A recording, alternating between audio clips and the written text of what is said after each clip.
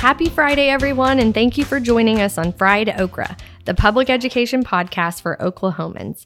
I'm Ellen Pogramiller with the Oklahoma Education Association. And I'm Catherine Bishop. Fried Okra is a weekly podcast where we get together to talk about public education issues in Oklahoma. We hope you'll join us every Friday. And this morning, we are joined by Dr. Brian Kerner from the State Department of Ed. Good morning, Brian. Hi, good morning. So tell us a little about yourself. What do you do at the State Department? All right. Well, I'm in my first week of being the Deputy Superintendent of Assessments and Accountability. Give us the whole title. Yeah, This is like a big one. It is. I had flashcards. The Deputy Superintendent of Assessment, Accountability, Data Systems, and Research at the department. So for the last year prior to that, I was the Assistant Deputy Superintendent, and prior to that, led the School Accountability Office, and prior to that, was in the weeds with some of the data supporting the agency in a variety of ways. So you like numbers? I do like numbers, but I like talking about what they mean too. Yeah. Exactly. So one of the reasons we reached out to the State Department is last week they released a press release saying that the state testing actually saw positive gains across the state. And I wondered if you could tell us a little bit about that. Sure. Yeah. It was Friday of last week. We had a press release that came out that we're really encouraged by what we've seen statewide in terms of performance that students had on the most recent administration of the state's testing program. So in almost all subject areas, we've seen improvements, 15 out of 17 of the subject area and grade level combinations. And we're encouraged by that, and on a variety of reasons. But the big one being that we seem to have evidence already that there's already proof of acceleration and recovery and all the synonyms that people talk about these efforts, that what teachers and students have been doing for the past several years in schools, we're seeing evidence of it taking off. Even if it's modest somewhat, it's better than a continual decline. Yeah. So let's go back, let's take a step back in history and look at our state and our accountability and assessment. 2015, we brought in ESSA, which is the reauthorization of the Elementary Secondary Education Act. So it brought in a new accountability system. We also at that time brought in new standards, new assessments. Mm-hmm. So think about 15, 16. We were really kind of hitting our stride about 18, 19, 20. And we were finally like getting viable data that was showing, where we were at. Mm-hmm. We were able to show our schools that needed comprehensive and targeted supports. And then the pandemic happened. Right. Boom. And everything stopped. So we didn't test in 20. That's right. We tested in 21. Want everybody just give it a good effort, right? Mm-hmm. How were those? Were you surprised by those scores in 21? No, it aligned with what other states, how they've talked about it as well. A bright spot from that was that 92% of students across the state were able to participate because Superintendent Hoffmeister and others were, I was glad of the stance they took of, we need to have this information on, this is a new baseline for us. We've had months of disruptions. Let's understand where students are and use that baseline moving forward. Yeah, and so then, so we should probably look at 21 as our baseline, and now we're in 22. We've shown improvements, and it doesn't surprise me at all. I had a reporter the other day who said, "Were you surprised by that?" And I said, "No," because I know how hard educators have been working across the state. The summer learning that they've been doing, the extensive tutoring programs that they've set up. They've used our federal funds for that, so that didn't surprise me at all. The scores that we have are summative assessment. They are the end of the year tests, right?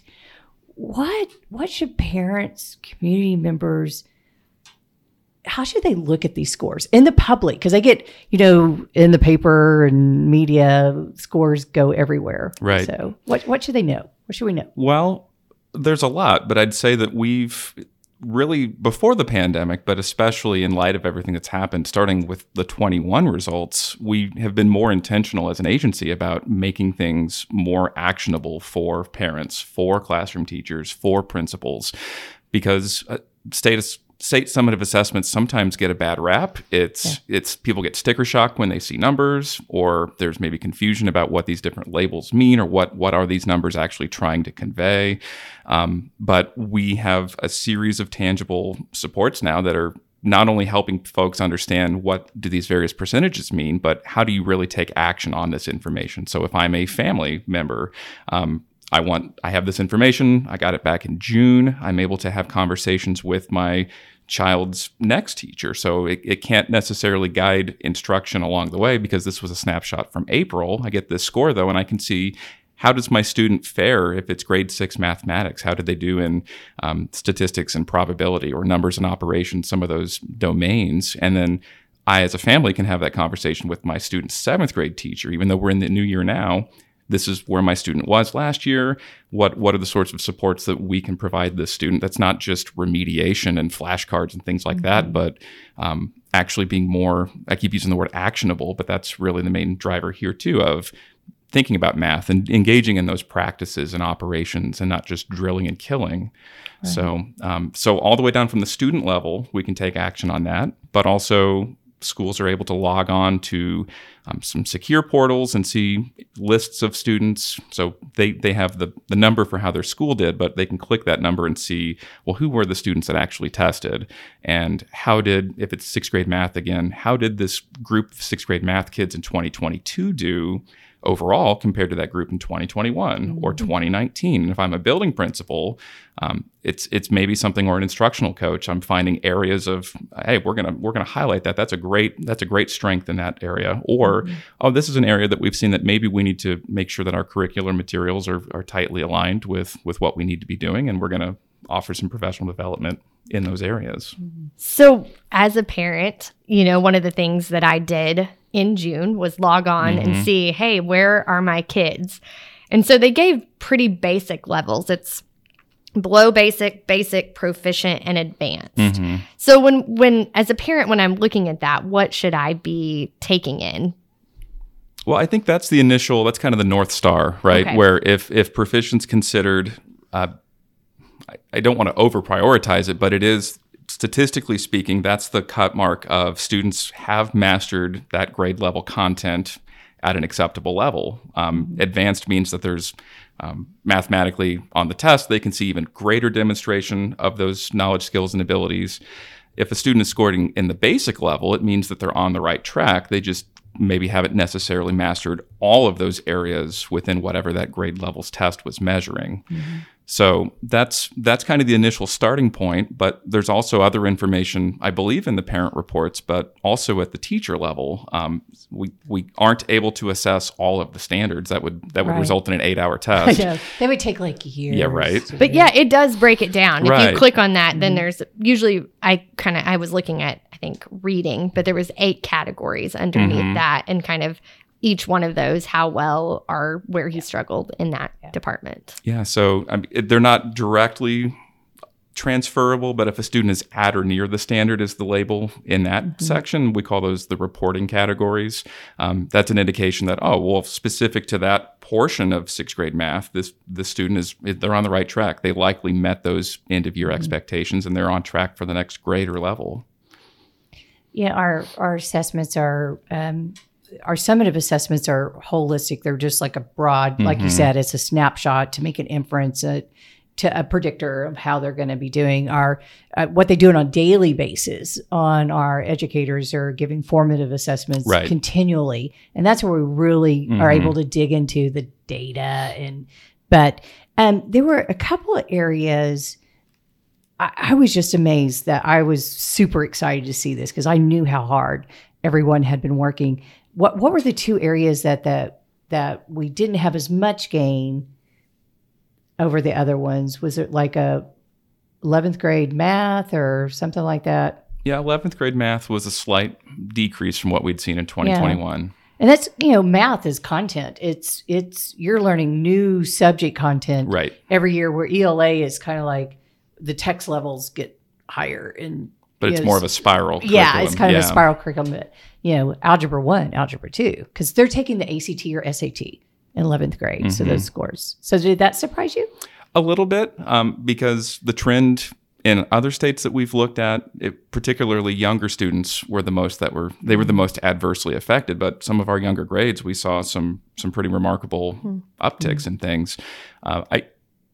Looking at math, I think it's important to remember that these students, they were freshmen in fall or in spring 2020. And so that grade 8 to grade 9 transition in math it's one that all states have struggled with. If a student's in Algebra 1 as a freshman that year and they had a disruption, to your point, there might be some other foundational knowledge that has to be recovered in some way. That is good. So when you are, how much impact do you all have on helping design the type of questions you want? Is that you, or is that, I'm just curious. Well, it's a pretty complex process. It's primarily conducted in-house at the agency. Once the Oklahoma academic standards are approved, and those are all set by classroom teachers with some guidance in some ways from the Office of Curriculum and Instruction. But once those standards are known, our assessments team works with assessment vendors that create items with us. There are teachers involved in the creation of those items.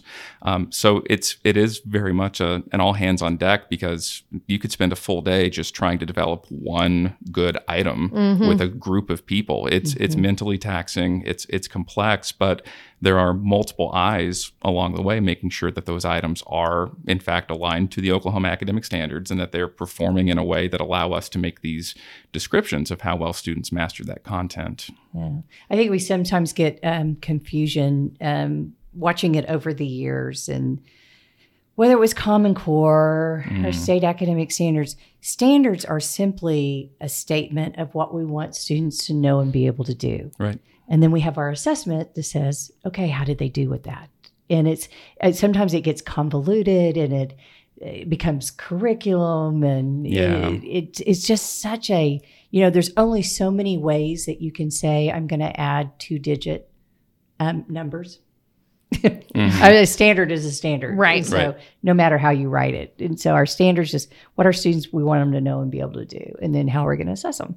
Yeah. And it's, your point a moment ago about the importance of classroom and formative assessments or interim assessments. When teaching and learning is happening in ideal conditions, classroom teachers shouldn't be surprised when these scores or reports, hit the media or hit these portals, because they've been engaged in helping those students learn throughout the year. And so I think that's also partially why we're seeing, these gains of it has been an intent focus for a long time now. Yeah, well, it definitely shows the incredible work our educators are doing around our state, and the resiliency of our students, and how they've been able to make up that gain. I mean, those gaps that we had. Well, thank you. I just, listeners, I'm really excited. I went to University of Missouri, and Brian also went to University of Missouri. So MIZ. This has never happened before. We did not coordinate this. We didn't. Yeah, this is like so exciting. So anyway, thank you so much for joining us today. Oh, it's no problem.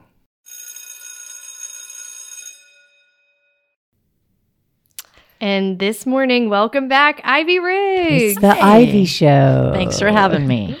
So there is action at the Capitol this week, right? There is. They're back in business over there. So they did come back. They did. Oh, bummer. For a short time. Well, off and on they've been over there for interim studies, but right now they're in special session. One of the two special sessions. This one is for spending the ARPA funds, the federal relief dollars. There has been a huge committee, lots of work being done to approve all of these ARPA fund applications. And they actually have to put those, once the committees approved them, they had to put them into legislation and then pass the legislation. The governor still has to sign it. So all of the things that happen during a normal session happen during this special session. If you'll remember, there's a second special session that the governor actually called that calls for inflation relief, tax relief, whatever. That's not what they're doing this week. Okay, so is this X or XX? I don't honestly remember which one. Which X it is. I frankly, I don't remember what order they happened in. Me I think either. the governor called his, and then the legislature called this one. I believe that's how it happened. So listeners, keynote, if you see a bill or legislation that has an X on it, it means it's a special session. Right.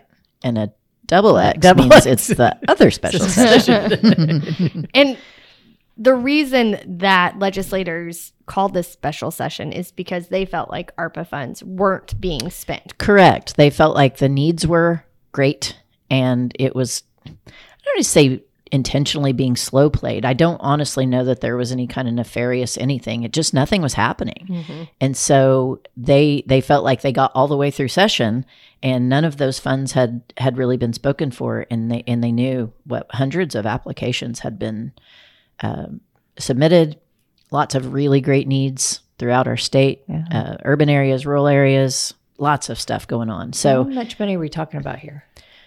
gosh, $30-some million Wow. was coming. Oh, I think it's higher than that. well, we have lots and lots. Yeah. I just don't. Do they have a time limit on when they have to spend Yes, them by? it does expire, but it's. I want to say we're well into that. It's a couple of years away, so we're not at risk of losing the money at this point. But these are large chunks of money that could give huge relief to for sure, to Oklahomans. things like healthcare staffing shortages are a part of it. Housing, we're in a huge housing crisis. I know lots of recently graduated college students, not even education, just anyone, or folks trying to, we want everyone to work. We have now, I think we're in this odd cycle of minimum wage is still $7.25. And housing has quadrupled. A rental property that used to be in the $500 range is now in the $1,000 range, $1,500 range. And so affordable housing is a huge crisis. And so I know some of these relief funds are to address that. There has been some, accusation, some stuff thrown around about, I know leadership in the House criticized Superintendent Hoffmeister's budget request because it was only a 3-year funding, only 3 years of the counselor's corps, right? Increase of 300 counselors, but it's only going to pay for it for 3 years because those are federal relief dollars, which are one-time dollars. But all of these relief dollars are one-time dollars. And so it's maybe just a philosophical difference, not a criticism, but any immediate relief is good. Right? Even if it isn't sustainable. I mean, it's no different. I mean, counseling for students that are in need of counseling is good for as long as it can possibly last. And schools may be able to continue it. But if you talk about housing, so we get folks off the street and into some permanent housing. That's a good thing. But that's not funded forever. Yeah. So infrastructure, like broadband, right? So were they able to get some funds to broadband because we know that was not right. So none of the relief bills going through are specifically education related. So we aren't necessarily touting, for or against any of them, but they're all just for the human race, for folks struggling and needing instant relief. These are all really good things coming through.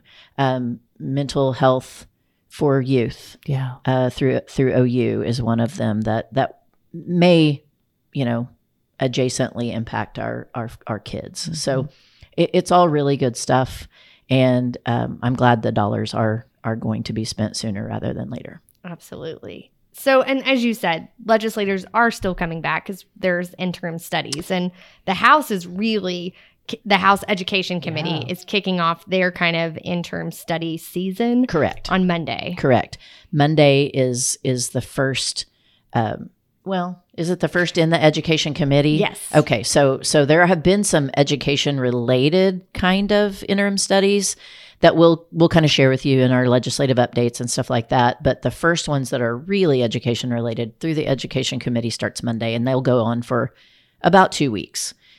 And the one that we are most involved with is the Community Schools Interim Study, and that's on Monday. Tammy West is running that interim study, and we're really excited to hear from parents and school personnel, State Department partnerships. Those grants using federal dollars for community schools are being awarded, and is it 4 or 5 schools here in Oklahoma received those grants. So we're going to hear from a couple of those schools. So we're really excited about that. So for maybe our first-time listeners, or just to refresh our memories, what is the main purpose of an interim study that they do those for? Yeah, I think in its conception, I think an interim study is designed to take a topic that there's an interest in and bring folks from both sides, experts, if you will. I think that's the idea, to see, what do we know about this issue? Is there a legislative solution for a problem? And should we file legislation in the upcoming session? That's the idea of an interim study. Sometimes it's a piece of legislation that ran and wasn't successful. And so maybe an education of sorts. Let's talk about why it's important and why we might want to bring it back. And that's the case for community schools for us. Well, cool. I know we will be there covering those interim studies and getting that summaries out to our members about that. Yes. The other thing that we wanted to talk about is another polling was released for Gina and Joy that showed, again, Gina up and Joy just a smidge neck and neck with Stitt. The governor's race and the state superintendent race. KOCO, Channel 5, commissioned a poll that came out this past week. And it showed, for the state superintendent race, it showed the same results. It showed Gina Nelson up 5 points over Ryan Walters. And it showed a little bit different results, but barely. It showed Governor Stitt up 3 points over challenger Joy Hoffmeister.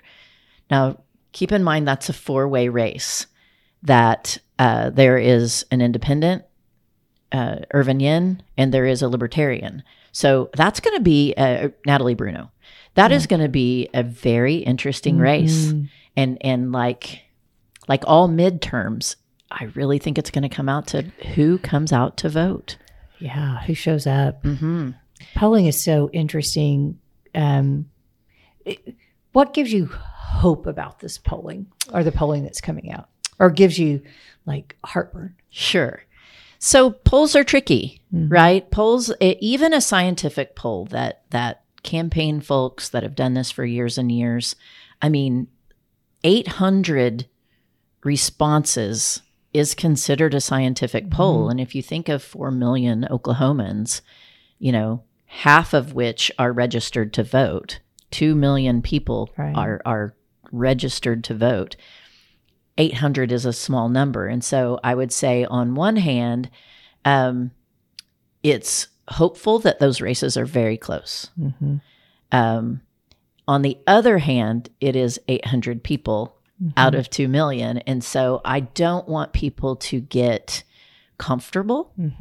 I want people to know that it's within reach. Yeah. I want people to know it's attainable. But I want people to know that we can't kind of sit back and look at the poll. It's great. I want it to be a kick of energy versus we're good. Yeah, it gives hope. Correct. Yeah, correct. Motivation. Yeah. Right. Yeah. No, I like that.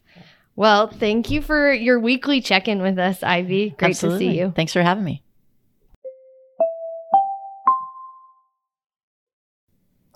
Well, let's take some time and catch up with Catherine. Man, September came in really fast, and it's gone really fast. It has. It's like wrapping up, and then October is going to fly, and then it's going to be November 8th. We're under 40 days. Oh my gosh. To the general election. On Saturday, we haven't got to have this in a long time, Ellen. We are finally getting to have, for the first time in 2 years, committee Saturday. Oh, that everybody's back. Everybody's back, coming back to headquarters here. We have 16 standing committees, and the majority of them meet on Saturday.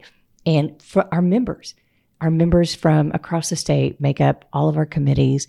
And we do it twice a year. We do it in the fall, and then we do it in February.